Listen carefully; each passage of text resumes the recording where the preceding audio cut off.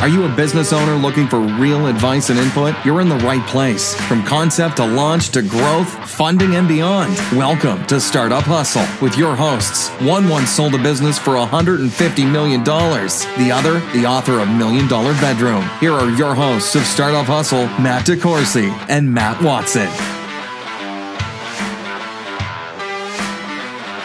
And we're back. Another episode of Startup Hustle. Matt DeCoursey here with Jason Grill, who will be sitting in for Matt Watson today. Hello, Jason. What's up, Matt? How are you today? I'm doing great. You know, I do have to mention before we get started that the Startup Hustle podcast is brought to you by Fullscale.io, which is the business I own with the guy that's not here today.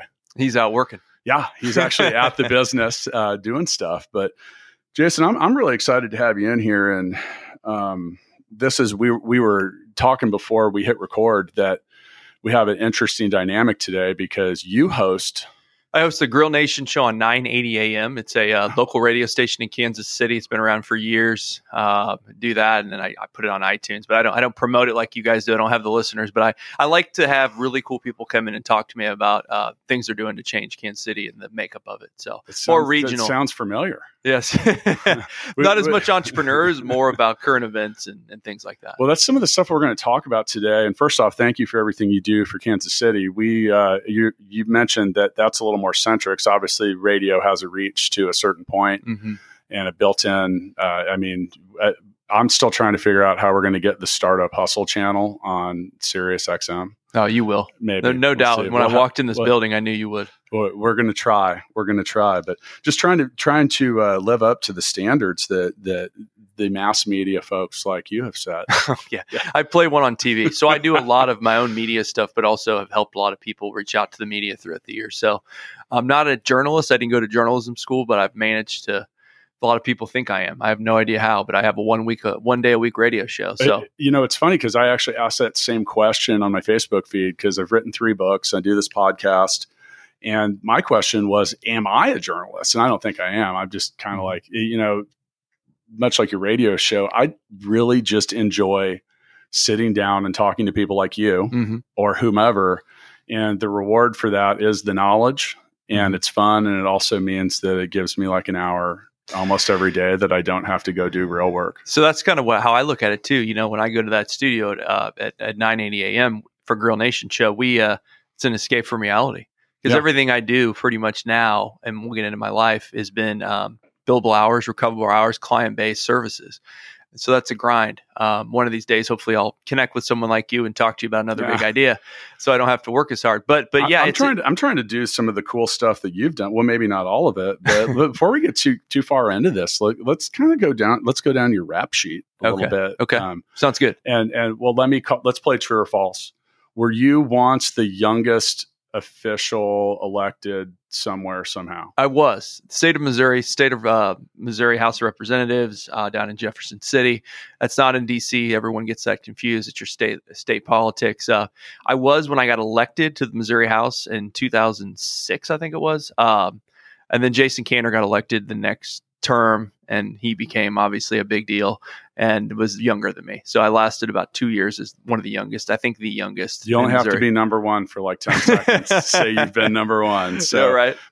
And you were 27? I think so, yeah. When I first ran, I was 25, right out of law school. So I was pretty young. And I think the median age, or the youngest you can be an elected official in the Missouri House of Representatives is 24 by statute. So, yeah, I did not have my shit together when I was 27. I was getting there. You were building businesses, man. Not yet at that point. At that point, I was still working for other people. At 27, I had just become a regional manager for a musical instrument retail chain. Really? Yeah. And it was interesting because I was what they called a zone manager. So I was in charge of 1/3 of 17 different stores in the Carolinas. And this is funny. Of all the people that technically, quote, worked for me, I was the youngest.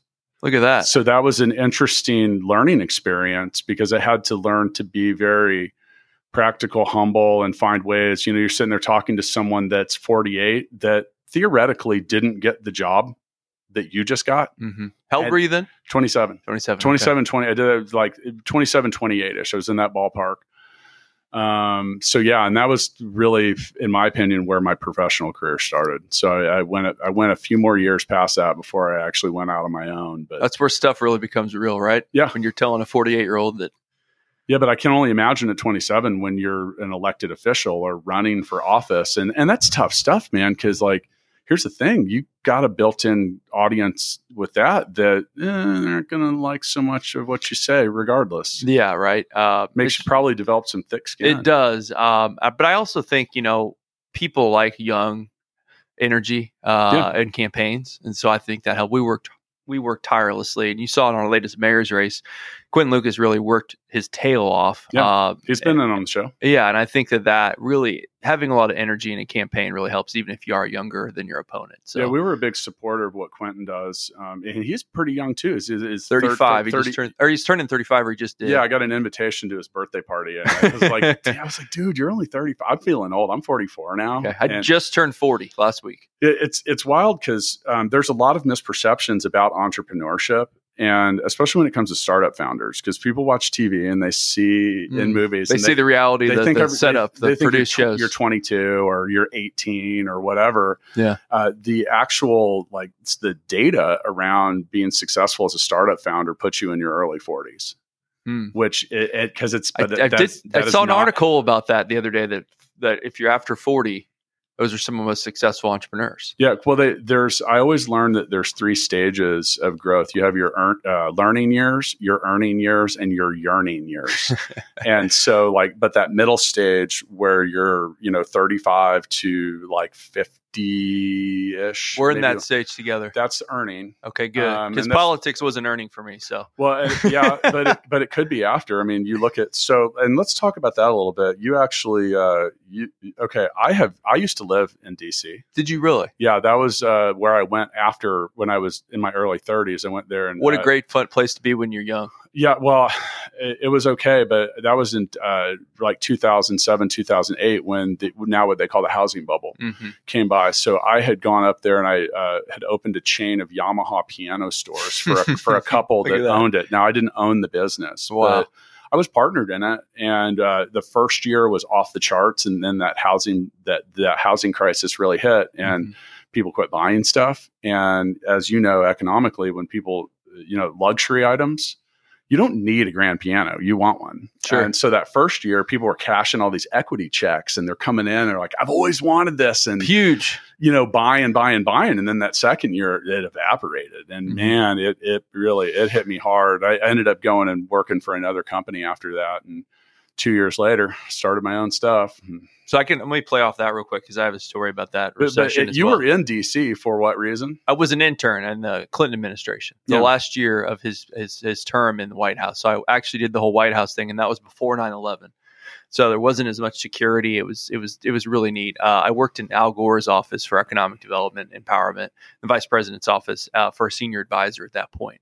So I was all excited about that summer. We did the DNC convention in LA. Were those the years where Bill was under some scrutiny for his personal decisions? He was past that.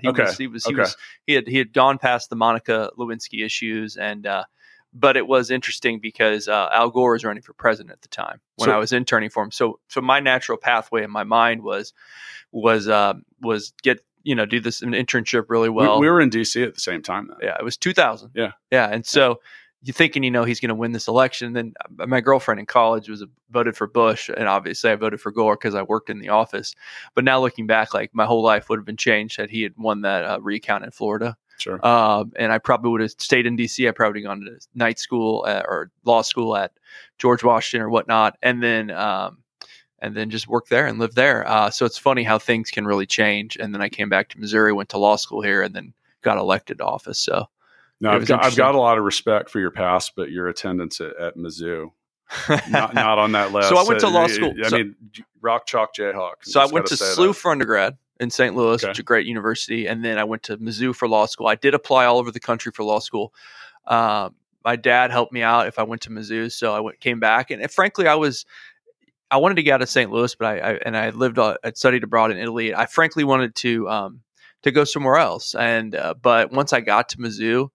It was a great time, man. I treated it like college / law school. It was so fun. I had never had a football team. I had never had that big college lifestyle at SLU. And so it was really cool. And I really enjoyed that time. And I went into Mizzou thinking I'm not totally excited about this. And I left like the hugest ambassador for everything because I grew up a fan of Mizzou. But it was just a great experience. I mean, totally the whole package as far as, a good law school and a really good environment and atmosphere. So we always define our acronyms for those that aren't regional. SLU, St. Louis University. Yes. That's a Jesuit university in downtown St. Louis. So during that, I did work at CNN too as an intern. I want to throw that in there because media, politics, policy has always been a passion of mine. And that was a fun experience too. I worked for a reporter there as an intern. And that was in the days when John King was a White House correspondent. You had Wolf Blitzer just starting his show. It was kind of a fun experience to work. Tucker Carlson at the time was on CNN at Crossfire. It was a really cool experience to kind of, and that's kind of where I got hooked on media, politics, just loved it. Let's talk about the economic development stuff that you learned in the White House. And once again, people, this is why we do this show, to get different input from different people. You have a background as an entrepreneur, obviously some of that, but I mean, for the first time on the show, let's get some insight on what it was like to be involved in economic development at the White House. So they had a empowerment zone and enterprise zone initiative back then, which is really investing in areas that were underinvested in, even back then with different incentives and policies. And so that was really cool to see how that all functioned and how they worked on that. I mean, just seeing neighborhoods develop that had never been developed before back in 2000 was a huge deal. Now we're still dealing with that today, as you can see locally too. There's a lot of neighborhoods that maybe have been neglected, and hopefully that continues to grow. But there's all kinds of programs out there, government programs that a lot of people don't know about that can help with these types of things. I think there's been a big push towards the redevelopment of we'll say just downtrodden areas. Being from Kansas City, the downtown Kansas City, Missouri. I mean, wow. Mm-hmm. I grew up here and we didn't go downtown. No. And it's gone through a metamorphosis and it takes time and effort and attention and patience to see that happen. But I'm really seeing what's happening there. And I think it's really done an amazing thing. When I worked at a law firm as a summer associate or an intern in college, we were 21, I think. And there was maybe 2 bars downtown that we could go to after work, me and my friends. Yeah. Fred Piatz and Italian Gardens was down there. I mean, it was a goal. It was just, I remind people to look at the picture from 1997 when it's boarded up buildings, haunted houses, when they're mad about P&L or they're mad about things developing because they don't like that restaurant or whatnot, if there were different incentives, go back and look at that picture. Somebody had to take the risk on that, and they did. And with that improvement came businesses, came tax revenue, came jobs, and it's your cool. hot zone. It's your cool, hot but zone. It's cool again. Yeah, it is. I lived downtown Math for about 3 years, and when One Light was built, I was second resident after Blake Miller was the first resident. What a great experience! I realized then how many things actually are happening. One day you're walking through a kids and families down at Municipal Auditorium for a huge gymnastics competition. The next day there's a country concert. The next day there's a rap concert. I mean, it's just. Costantino's is a gold mine. It's always crowded. I mean, all these people, different people, conventions in town, and people living downtown, all the dogs now. I mean, it's just a different vibe than it was. And it was a fun experience. I'll tell you that. And that's the kind of culture input and, whatever you want to call it, that businesses, especially startup level businesses, are able to leverage into, like saying, hey, not only do we have a cool place to work, but you walk out the door after work and, like you said, go do this, go do that. There's something, there's energy, there's action, something going on with that. So, okay. So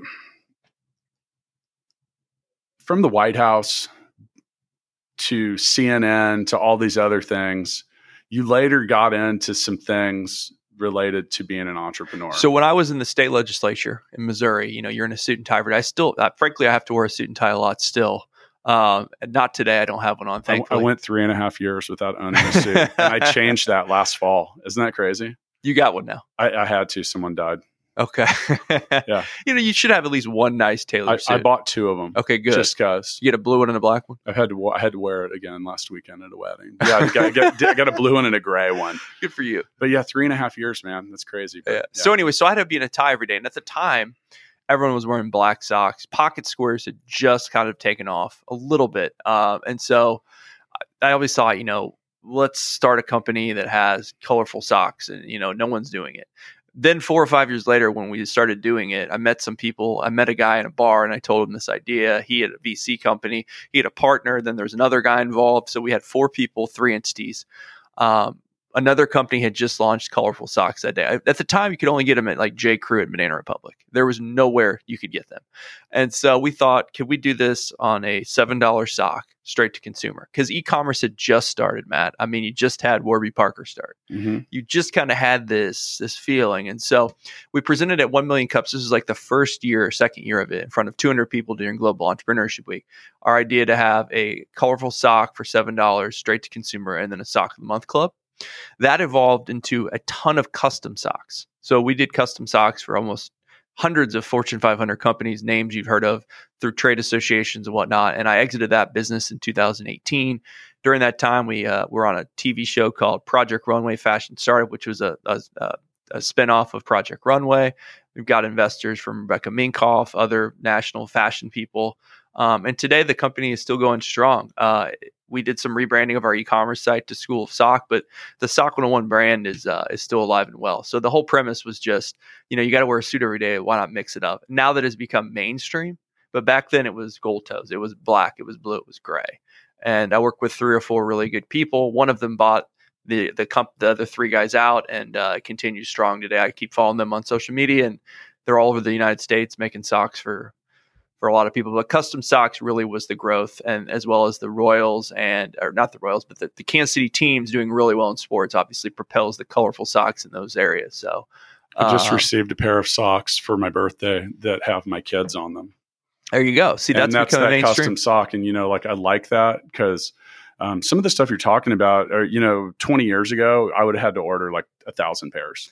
Or you'd have to go to the department store that didn't have them. And if they did have a colorful striped sock, it cost you $15 to $20 for a knit sock. I'm talking dress socks. We also started doing other kinds of socks, but knit socks, I think we were first to consumer, or first to do custom knit socks. And for marketing purposes for big companies, they love this stuff. And we made socks for Facebook, Google, Land Rover, a lot of universities, Capital One. I mean, that's still continuing, and that was what really grew the business. Essentially, after the e-commerce is an up and down thing, as you know, and then there's hundreds of companies doing it, so it changes. But that company was great. It was a great learning experience. Working with 4 people, I think we grew it to 9 or 10 employees, and they're still growing. I go to their website; they got 12, 13 maybe now, and millions in revenue. So good for them. Let's talk about 1 Million Cups for a second, because this is something that started here.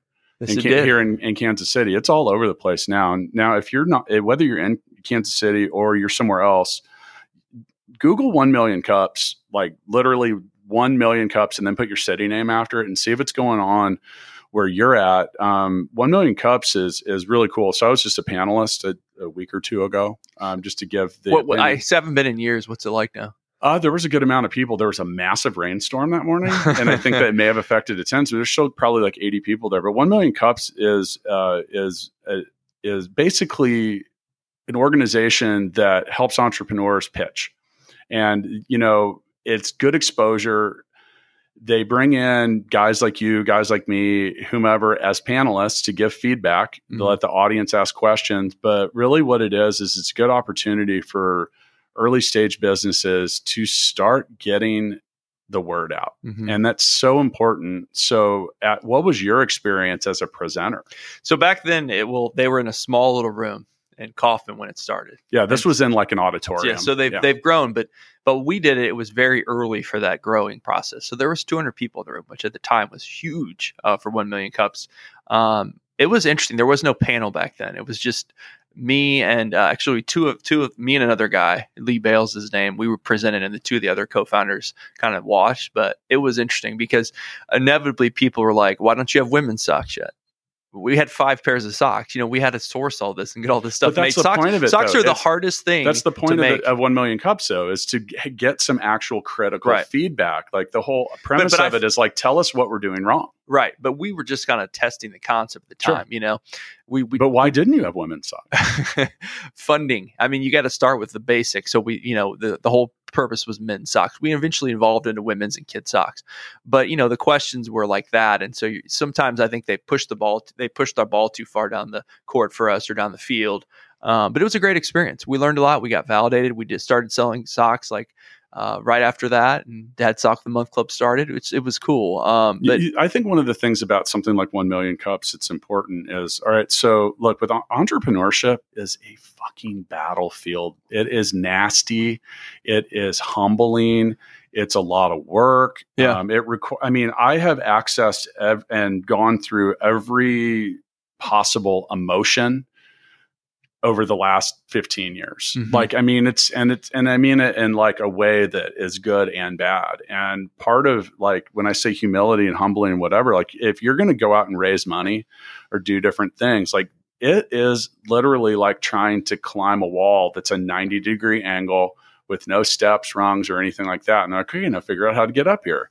And one person out of 100 is going to figure out how to do it. Mm-hmm. And you have to deal with a lot of stuff. And you're going to have to hear a lot of things that you don't want to hear. Sometimes feedback is relevant and sometimes it's not. But 1 Million Cups is a great place to start learning how to handle it and the objections. And then sometimes people just tell you what you want to hear. And that can be a massive, massive favor. Yeah, and you're only up there for 6-10 minutes when I did it. So I think it was 7. 7. So you got to be very succinct with your pitch, and it's a good learning lesson. I enjoyed it. And Kaufman Foundation, through my consulting firm, I've worked with them on a lot of different things throughout the years, and a great organization here in Kansas City, such a gem. And they've really kind of worked on more of a national level, an international level, and they're doing a ton of local things now, like 1 Million Cups throughout the country. So, I've traveled all over the world, and I tell people I'm from Kansas City, and I was in Belarus last year, and I told someone I was from Kansas City, and they're like, oh, like cowboys? I was like, no.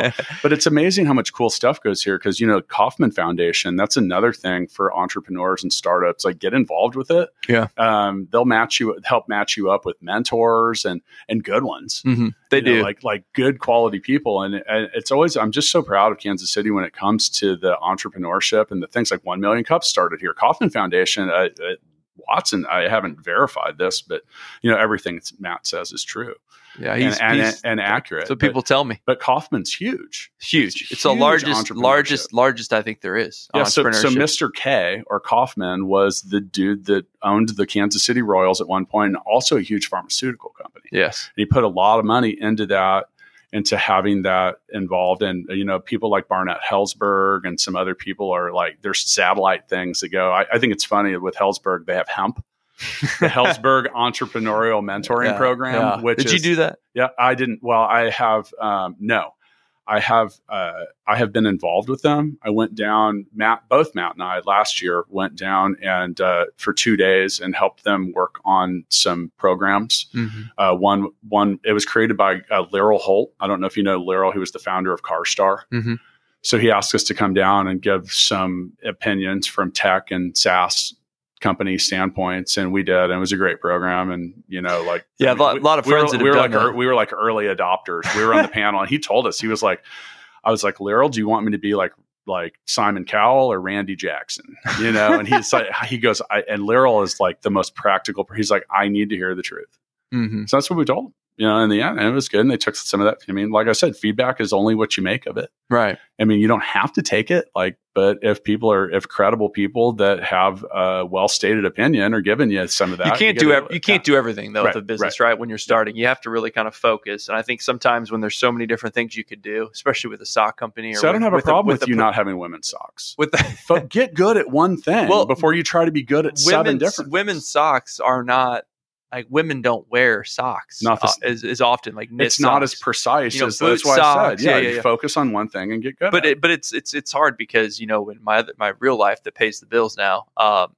There's so many different things happening. Whether it's a crisis communication situation, whether it's a PR press release. I did one of those yesterday. Whether it's being at City Hall to talk about policy. Whether it's helping someone write messaging for a launch. Well, I do all these things. Let's talk about that for a second before we get into some of the other stuff. So you right now you work in a consulting firm. I mean, that's you. And by the way, go check Jason out at Jason Grill on about any of the social medias. Yeah, jasongrill.com and Jason Grill on Twitter.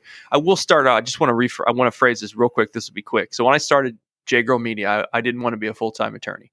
When you're talking about 07, 08 in DC, I was working in a real estate law firm at the same time I was being in politics. It was a part-time job in Jeff City, so you had to do two things to make a living. That's when the recession started. So nothing was getting developed locally. There was no big municipal projects. And so I knew I'd worked at various law firms. I went to law school more for the political and economics and learning lessons about politics. It was great to have that background, but I knew I didn't want to be a full-time lawyer. So I kind of worked at different law firms while I did the political thing. When I got out of the political thing, I said, I want to do my own media stuff. So I started a radio show. I started contributing a lot to national publications. I started doing a ton of TV stuff on Fox 4 and KCPT around political or, current events, panelist type thing, election type thing. That wasn't paying the bills. So while that was happening, I had a bunch of startups like, how'd you get into this national publication? How'd you do this? Who do you know at the Business Journal? So then I started getting a bunch of little retainers to help pay the bills because I wasn't really practicing law anymore. I was getting cases, but I was usually referring those or working on them very sparingly with other lawyers. But that kind of started paying the bills. And I got a contract with Kauffman Foundation to help them with a lot of policy on the state and local level and connecting entrepreneurs to policymakers. Because when I was in politics, no one talked to me about entrepreneurship.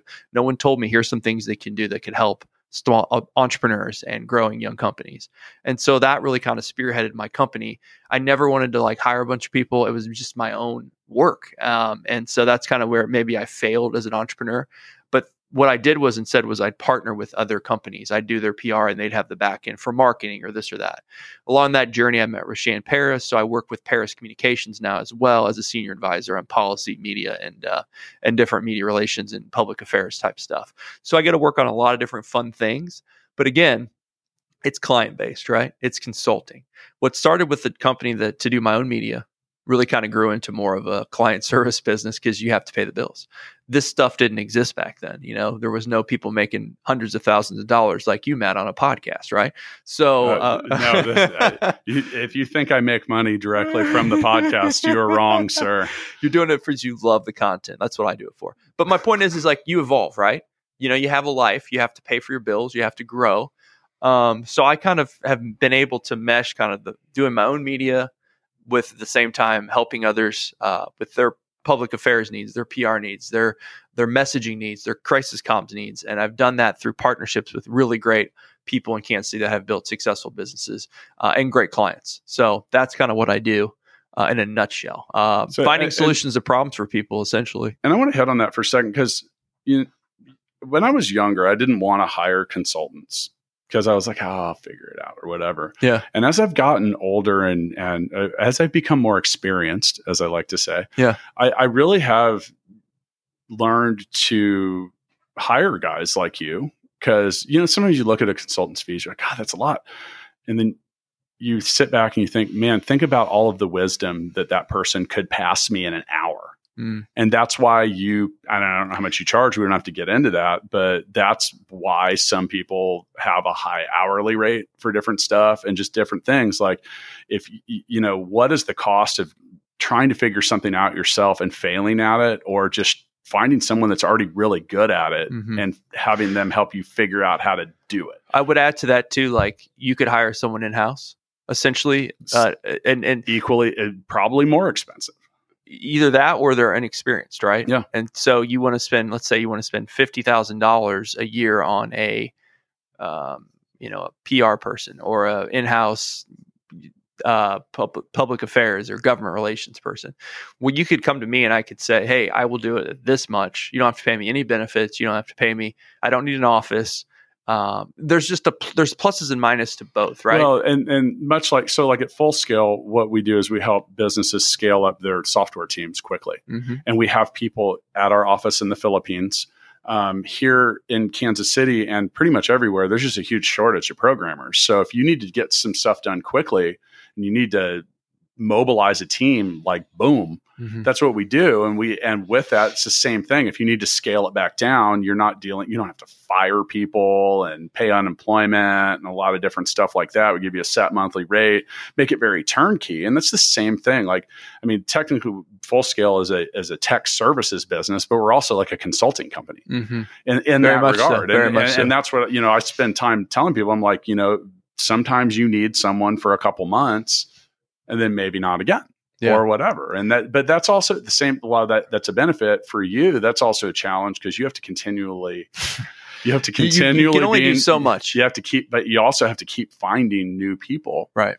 And new stuff. And if you guys want to hire Jason, he's all over the internet. You should Google Jason Grill. Just go to jgrillmedia.com or jasongrill.com or connect with me on Twitter at Jason Grill. And then if you ever want to listen to a not a cool podcast, I'm on the radio at 980 on Saturdays, Grill Nation show 4 to 5 on 980. And then I have an iTunes, but I don't promote it as much. Do they publish the radio show on iTunes? It is. I do that. And then it's also on their website. So Talk 980 AM. But we do a lot of fun things. But you know what's funny is you mentioned trying to refill that funnel, and it's hard because there's only so much to go around. And I will say this: when I started my business and I started to get a lot of retainers, I had a couple people helping me, but you get to that point, Matt, where you're like, okay, I'm finally making some real money, right? I'm actually putting money away. I'm saving money, because after a political life, you don't make any money, especially in Jeff City. And so you get to that point where you're like, should I invest? Should I hire someone that is really good, that it could be someone that could really help me grow this business? Or do I continue to do a 1099 and partner up with different businesses throughout Kansas City? You can make an argument either way. Yeah. And so I kind of decided to go the consulting route. Now I've seen more and more businesses since I've done my radio show that have grown exponentially through a lot of really great employees and senior level thinkers who really understand things. So for me, it was like I wanted to control my own time still as an entrepreneur. It's someone who kind of built his own campaigns. I didn't really want to have to like retrain someone. So I made that decision. Now I don't know if I'd make a different decision. I was in my early 30s then. But in the future, that might be a decision I make if I want to continue to grow my own company, or if I want to continue to work for, everything's open for me. Like I always just try to touch an opportunity and see what's out there. Someone could come to me tomorrow and say, I have this idea for this, and we could start a business. I always try to leave those options open. Sure. As long as you can pay your bills and you can live in a great city, and have great friends, family, significant others, content. And you can go wherever you want. We're in the middle of the country. Just get on an airplane. You're 2 or 3 hours away. You can go to California in February if you need to. That's the way I look at it. It's all about relationships to me, and building relationships, treating people with respect, and working together. And I think as a community, Kansas City does that for the most part, especially the entrepreneurial community. I've noticed we try to support each other. There's not this cutthroat mentality here. There's a lot of support, and then at the same time, and I'm not, I'm being too much of a cheerleader, Matt. Well, no, it's not that. I think the key in any community is like you said, is that connectivity. Yeah. And it doesn't mean that you have to necessarily, like, sometimes competition is a good thing. I agree. It'll push you further. It'll raise the bar. It builds awareness. It does a lot of stuff. But, so the most popular episode of Startup Hustle this year is about startup communities.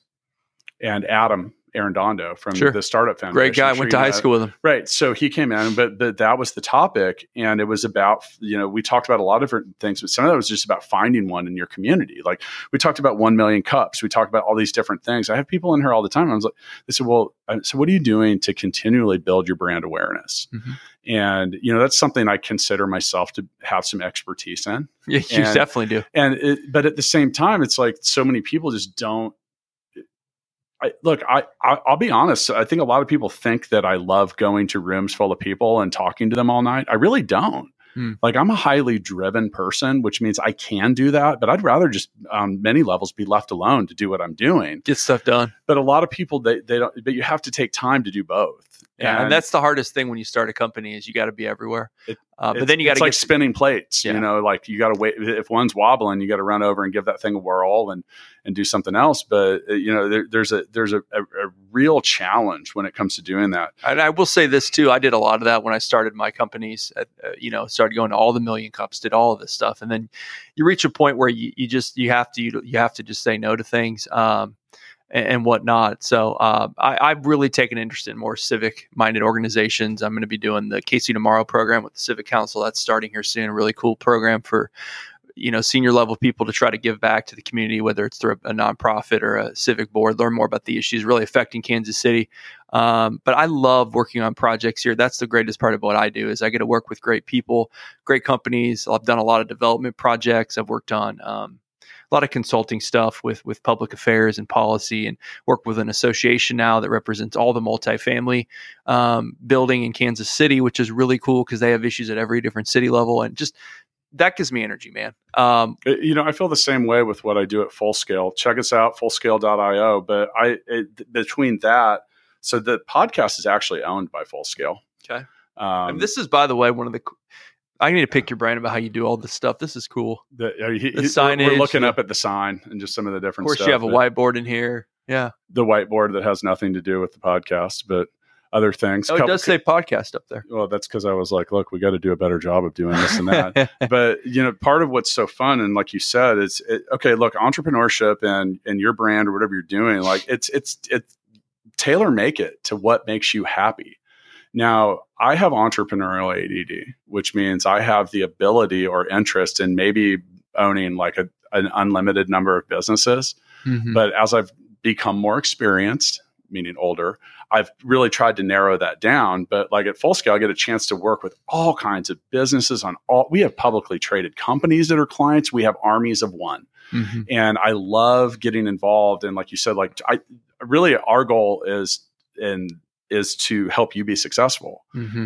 And when you do that, we're successful with you. And that's rewarding. And it's also enabled me to get that entrepreneurial ADD feeling out of the way while not having to be a part of too many different businesses. So some of the things that that's interesting. You were talking about this, like back to the sock thing, and why don't you make women's socks? Look, your total addressable market with socks is literally the entire world. Like you can't.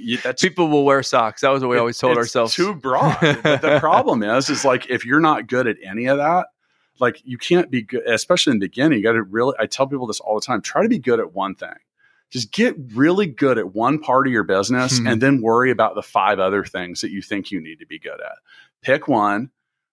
Because you're inevitably going to get emails from customers and consumers saying, why don't you have socks that are for tall men and big men, like football player types, 14, 15, 16.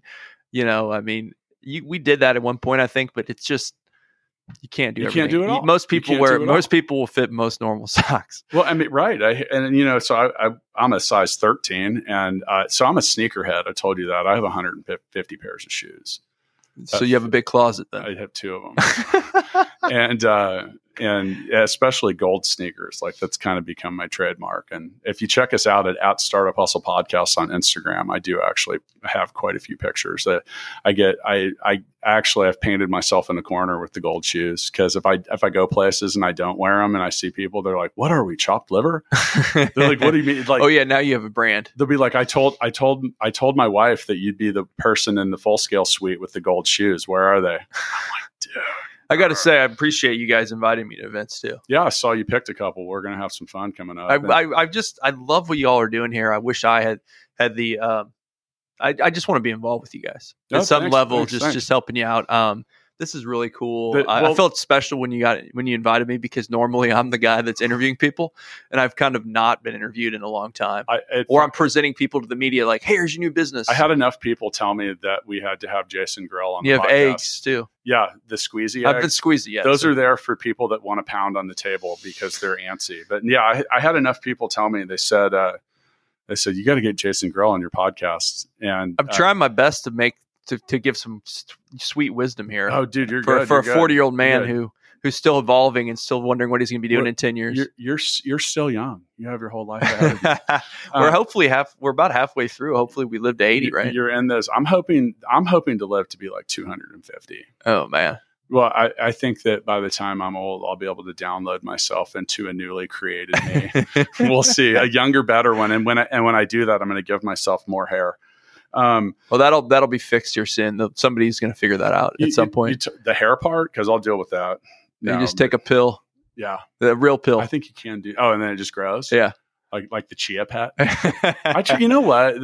While we're on the subject of Chia Pets, I tried to grow one. They're not quite as easy as they make it look in that 30-second I had one in college too. I had the Bob Ross one. I had the Bill Clinton one. My Bob Ross Chia Pet looked a lot like my own hair. Like it was really thick in some spots and just kind of there in others. I wonder if people still buy those things. I did this last year. So yeah. Okay, they do. I got it in a gift. I'd love to see what their profit, their revenue was. It was a gift wexchange thing. Oh yeah, where everyone brings a gift, you could steal it. I was like, I want that. Perfect gift. Well, thanks for the kind words about what we're doing. One of the things that you mentioned was, like the suites that we do, and that was an idea I had last year that came from my frustration with standard networking. Like, there are unlimited events. I'm going to a luncheon with the governor of Kansas today. Are you really? Yeah. You might want to change before that. No. Okay. No, I'm just as a former Politico, as a guy who interacts with politicians a lot. Because I'm not wearing a suit? Yeah, I would throw it on for the governor. I don't care. Okay. I don't. Well, I don't. That's my 2 cents. Yeah, I get it. That's my consulting advice. Maybe throw one on. I won't do it. But here's the thing is, like, I go as me to these things. I'm in the middle of my workday, and I'm actually paying money to go to this too. Oh, I'm glad that you're doing something like that, though. Yeah. Seriously. He's commenting because, by the way, I'm dressed up today. I'm actually wearing a collared shirt, but I have on jeans and some shiny gold So the governor sneakers. Gets the gold shoes. No, the governor will remember me because of my gold shoes. Yeah. I'm actually going to this thing today, and this is just kind of like the state of things. I'm going on the invite of the Chamber of Commerce in Kansas. They have been asking our opinion on how to build more businesses in Kansas. That's flattering. Yeah. I mean, and are you helping them? Hopefully. Yeah. I did a lunch with them yesterday, and I've been down there a couple times, and I went to, like I said, going to this thing today. It's funny you say that because I do laugh. Like, I work in tech, dude. I'm wearing pants today, which is like actually like an up like any type of pants. It doesn't even matter, and they're clean. Well, people I have socks on. People as successful as you and Matt can do whatever they want, I think, and people respect your opinions no matter what you look like. People like me have to wear a nice suit and tie once in a while. Our COO told me the same thing. I was like, what's the dress on this? He's like, business casual. I'm like, so jeans, gold shoes, and a collared shirt. And he's like, no. I said, okay, well, that's what I'm wearing. I got to tell you, one of the greatest inventions of my life has been the not that I did, but the men's golf pants that are like dress pants, like not like the Lululemon type thing. Changed everything. Mizzen and Maine, they started that shirt that was a dress shirt that felt like it was an athletic shirt. That doesn't sweat as much. Doesn't feel like you're cotton all over. Those two things I wish I had thought of. I wish I had thought of comfortable dress clothes for men. So my dad you talk about comfortable clothing. My dad was an attorney. And he was the guy that patented a real attorney, full timer, the Sansa belt, which was like the original like stretchy waist. Oh God, I have one of those. Pants. I have one. I have a belt on. These new belts that are like stretchy. Yeah. Gosh. Oh, actually, I'm not wearing the stretchy belt. I have the ratchet belt. Okay. Which is, I've seen those. Oh my God, I'm never going back to like other belts. So I'm curious. You mentioned something. You said, "Oh, I would dress up for the governor." Now, you've been in politics. I'll tell you on the opposite end, I am not involved in politics at all. Like I'm my beliefs are very liberal. I don't even care. I don't pay attention to it. I find it to be very negative. Well, you're thinking of DC politics though. All of it. It wears me out. Yeah. I don't like it. And then honestly, like, I don't care if the governor doesn't like what I'm wearing. Is that bad? No, I don't know. I'm more concerned about you walking into that room with like, every single person there has a suit on, and you don't. You don't care. I do it all the time. As somebody who started a sock company, I do it all the time. I do it all the time. Oh, but you look good, man. Yeah, but now once again, you're a successful entrepreneur. By the way, 10 years ago, that would have bothered me. I would have put on a suit. I would have done a bunch of different stuff. So wearing a suit does not make you feel good. No, I don't care, man. I'm just like the thing that I've just really it was probably 5 years ago when I quit caring. And I mean this I don't care what your perception of me is. If you're worried about like what I'm wearing, I behave myself well. I am polite.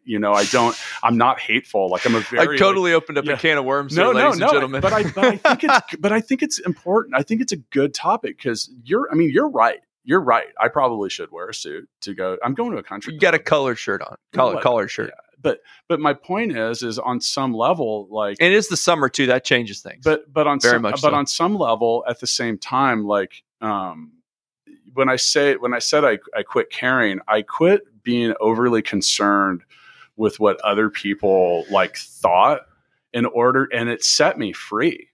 And that's why you didn't open a can of worms other than like it being a good one. This is part of what's in my book, Balance Me. Like, you are who you are. And now look, sometimes that's not appropriate. Yeah. I mean, you're not gonna walk into a wedding in a t-shirt. You mentioned you had a suit for a wedding. I did wear that. And it's funny because I got to the frickin' wedding and everyone had on t-shirts. It was in a barn. And I was like sitting there. Then you're the oddball. I was talking to this dude from North Carolina, and he's wearing shorts and like a golf hat. And I was like, "Hey man, my name's Matt." And he's like, "What's up?" I was like, I need your number, because next time I come to one of these things, you clearly have this figured out."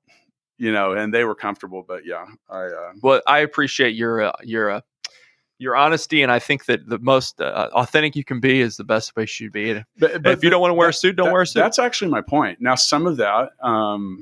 But would I have done that 10 years ago? Probably not. And then some of it, I'm like, you know what, whatever. I really do. I will have the shiniest gold shoes on. There you go. That's your trademark, man. My daughter on the way out today, she said, "Daddy, your shoes look like treasure." Good for you. It makes sense, man. It makes sense. You having gold shoes makes so much sense to me. Hey, it's funny. People ask me a lot why I have them. I tell them it's because sometimes you hang your head, and when you see your gold shoes shining back up at you, it reminds you what you need to start chasing. That's just an entrepreneur thing, And, so, are you not going to hand me a pair of gold shoes to take home with me when I leave the studio?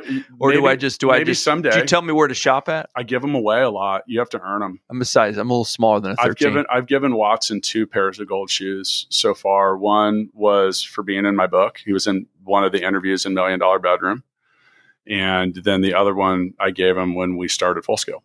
Okay, let me just really quickly say this: I did once almost buy a pair of gold shoes from Kenneth Cole. Not Kenneth Cole. Cole Haan. They had dress, the comfortable dress shoes. I have gold dress shoes. The gold comfortable dress shoes. I have gold cowboy boots. Okay. Yeah, I got them all. I think I got them in the mail. They actually arrived. I tried them on. They were so uncomfortable that I sent them back. They got to be comfortable. Yeah. But yeah, most of them are sneakers. But see, I had that dilemma where I was like, can I really wear these gold? They were like a lighter. They weren't as shiny as yours. You got to be able to pull them off. I have all different kinds of gold.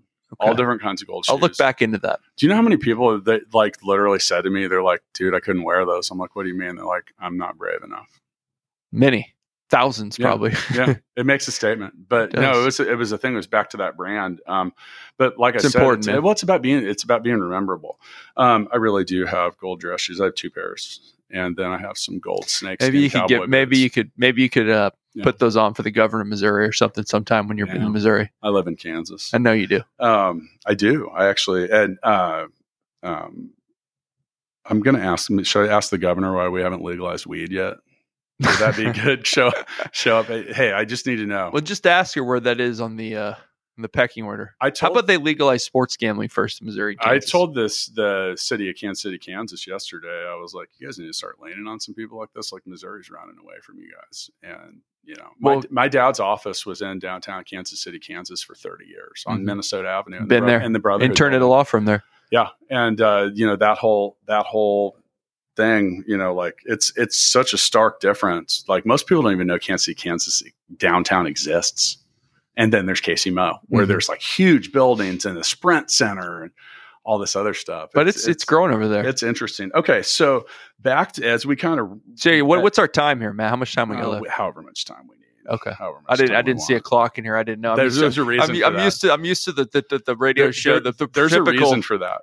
We kind of go as long as we go. Now, dude, speaking of time, I don't even think I have enough time to mention all of the awards that you've won. I mean, there's like a whole section on my notes here. Like, that's a lot of stuff. Now, thank you. I wish I could say I had made as much money as you had and been as successful as you had. I'll take an award once in a while. And then, but another thing too is you talk about some of the publications that you've been in. What are a few of those? Because Huffington Post. So I got into Huffington Post before they really had a big contributor network. It wasn't a full blog, and so a guy in DC, a reporter, connected me to a guy who was one of the first contributors to HuffPo. So I got on there really early before they kind of opened up the floodgates for blogging and whatnot. So I wrote a lot about politics. I also wrote a lot about entrepreneurship. I once wrote a story about Kansas City trying to become America's most entrepreneurial city. And when you Google entrepreneurship in Kansas City, it was the first thing that popped up above the Kauffman Foundation, which I thought was amazing because everyone in Kansas City shared that article.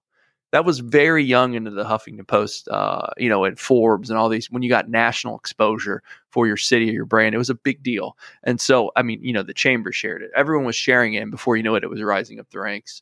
That was an article I did. So I got into this entrepreneurship world, to be honest with you, just because I started talking about it more. I'm not having entrepreneurs in my radio show helped too, but sometimes you got to just do stuff and you become a thought leader in it. I have no idea how, but I wrote an article and then it took off. And then people from, same thing happened in politics. I started going on television in Kansas City to talk politics. Before I knew it, I was getting calls from Wall Street Journal Radio, from the Mitch Albom show, from national people saying, hey, will you come on our radio show and talk about Mitt Romney's presidential campaign in 2012 and this state's primary? I'm like, sure. I said yes to everything. People are like, do you get paid for that? I'm like, no, you don't. Some of it you get paid for. Well, people ask me that about the podcast. Like even my dad was like, do you make any money doing that? But that's not the point of the podcast. Now, sure, on some levels, I do make money off the podcast because people listen to this. Relationships. They contact us and they say, hey, I've been listening to the podcast. I'd like what you guys are saying. I'd like to talk to you about it. Can you give me some advice on how to make our business grow?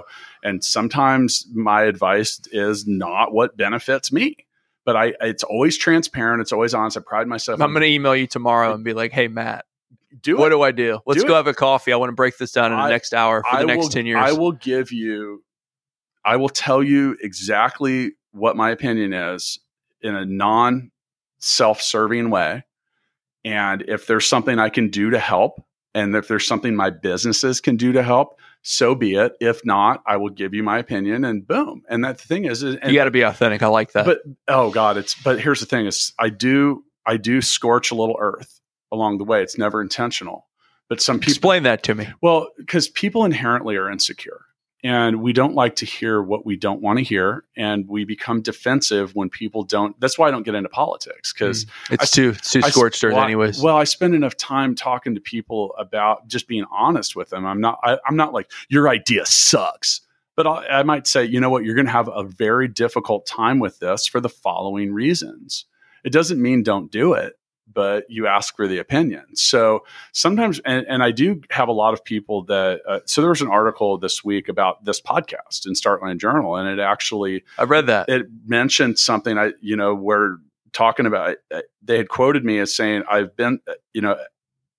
become someone that others ask for my opinion because they know I will give them an honest, unfiltered opinion. Mm-hmm. But with that, like I said, it's coming in hot and it scorches a little earth every now and then. And so, but you do it in a constructive way. I'm not mean. Yeah. I'm really not. I'm actually encouraging, but I think that sometimes the best thing you can do for people is just tell them the truth. Mm-hmm. Like you don't want to hold stuff in either.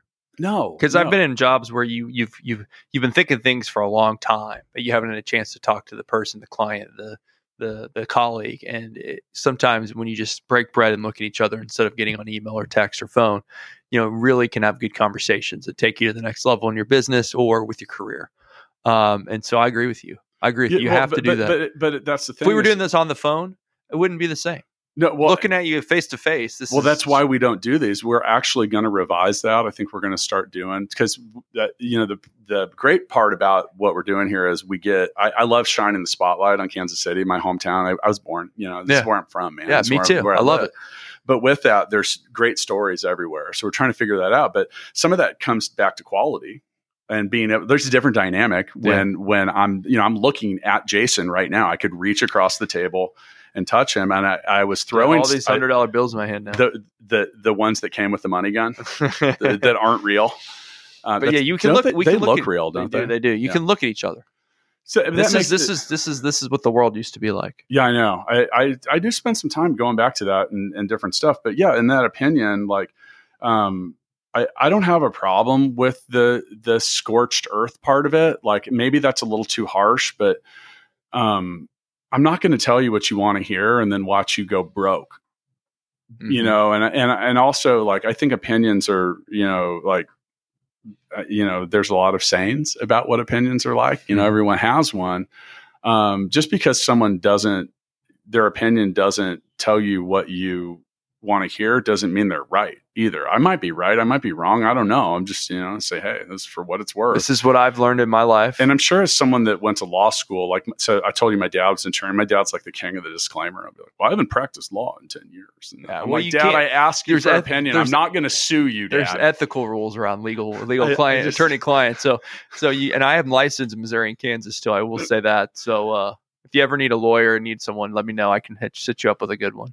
So, but, and, you know, some of this other stuff too, and we're going back to this, like you have also been published in Forbes and some other stuff. So, all right, Jason, I'm going to give you the mic for about a minute here, and we'll let you just freestyle and say whatever you want to say. But, you know, as we kind of close out this episode, I mean, what's some advice that you can give to anybody, anywhere, anytime about any of the stuff we've talked to? Like, it's a straight out freestyle. You go ahead and say whatever you want to say. Good, bad, ugly advice. Not you can read from Baby Loves Coding. No, I have so much of that stuff. My biggest advice is just to my dad told me work harder than once told me work harder than your opponent or whatnot. Mm-hmm. And I still think no matter how that really remains true, it's you have to put in the time. You have to work hard. Nothing comes easy in life. And I think that's very important. I think, you know, building relationships and nurturing relationships in business is really important because you never know when there might be an opportunity for yourself or that person. So continuing to treat people well and to build relationships is also really important. And you know, one of the things that entrepreneurs need to do more of is listen, I think, and learn. And that's one of the reasons why I host the Grill Nation shows, because I get it. Well, I have to have you on my show now, Matt, by the way, but you're able to talk to people and learn from them and listening to them. And so I think sometimes as a young entrepreneur, you're kind of like, this is the right way. This is what we're going to do. But I think listening to people also is something that people don't do much of anymore. And especially to people who have been in the arena before, I think that's important. So I would say work harder than your opponent or your friend or your foe or whatever you want to call it.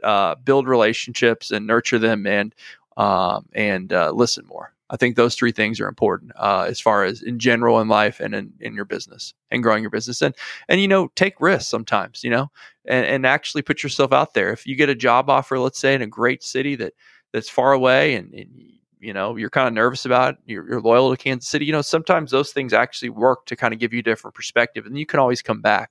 I just think be open to opportunities and try to do your best in everything you do and work hard and everything usually works out for you as long as you do your best and you treat people with respect and help them out when they need help and say yes to things, right? And if you're not going to get paid for something, you could still say yes to it. You never know what can happen. So that's a lot of different takeaways, but you only gave me a minute, so kind of crush them all together. You could have more. You could have. We don't have to see that. We're not going to break when here. You go from 4 to 5, and they're like, "Hey, you got to do." I have a hard time with that, by the way, on some things because sometimes stuff just, you know, like.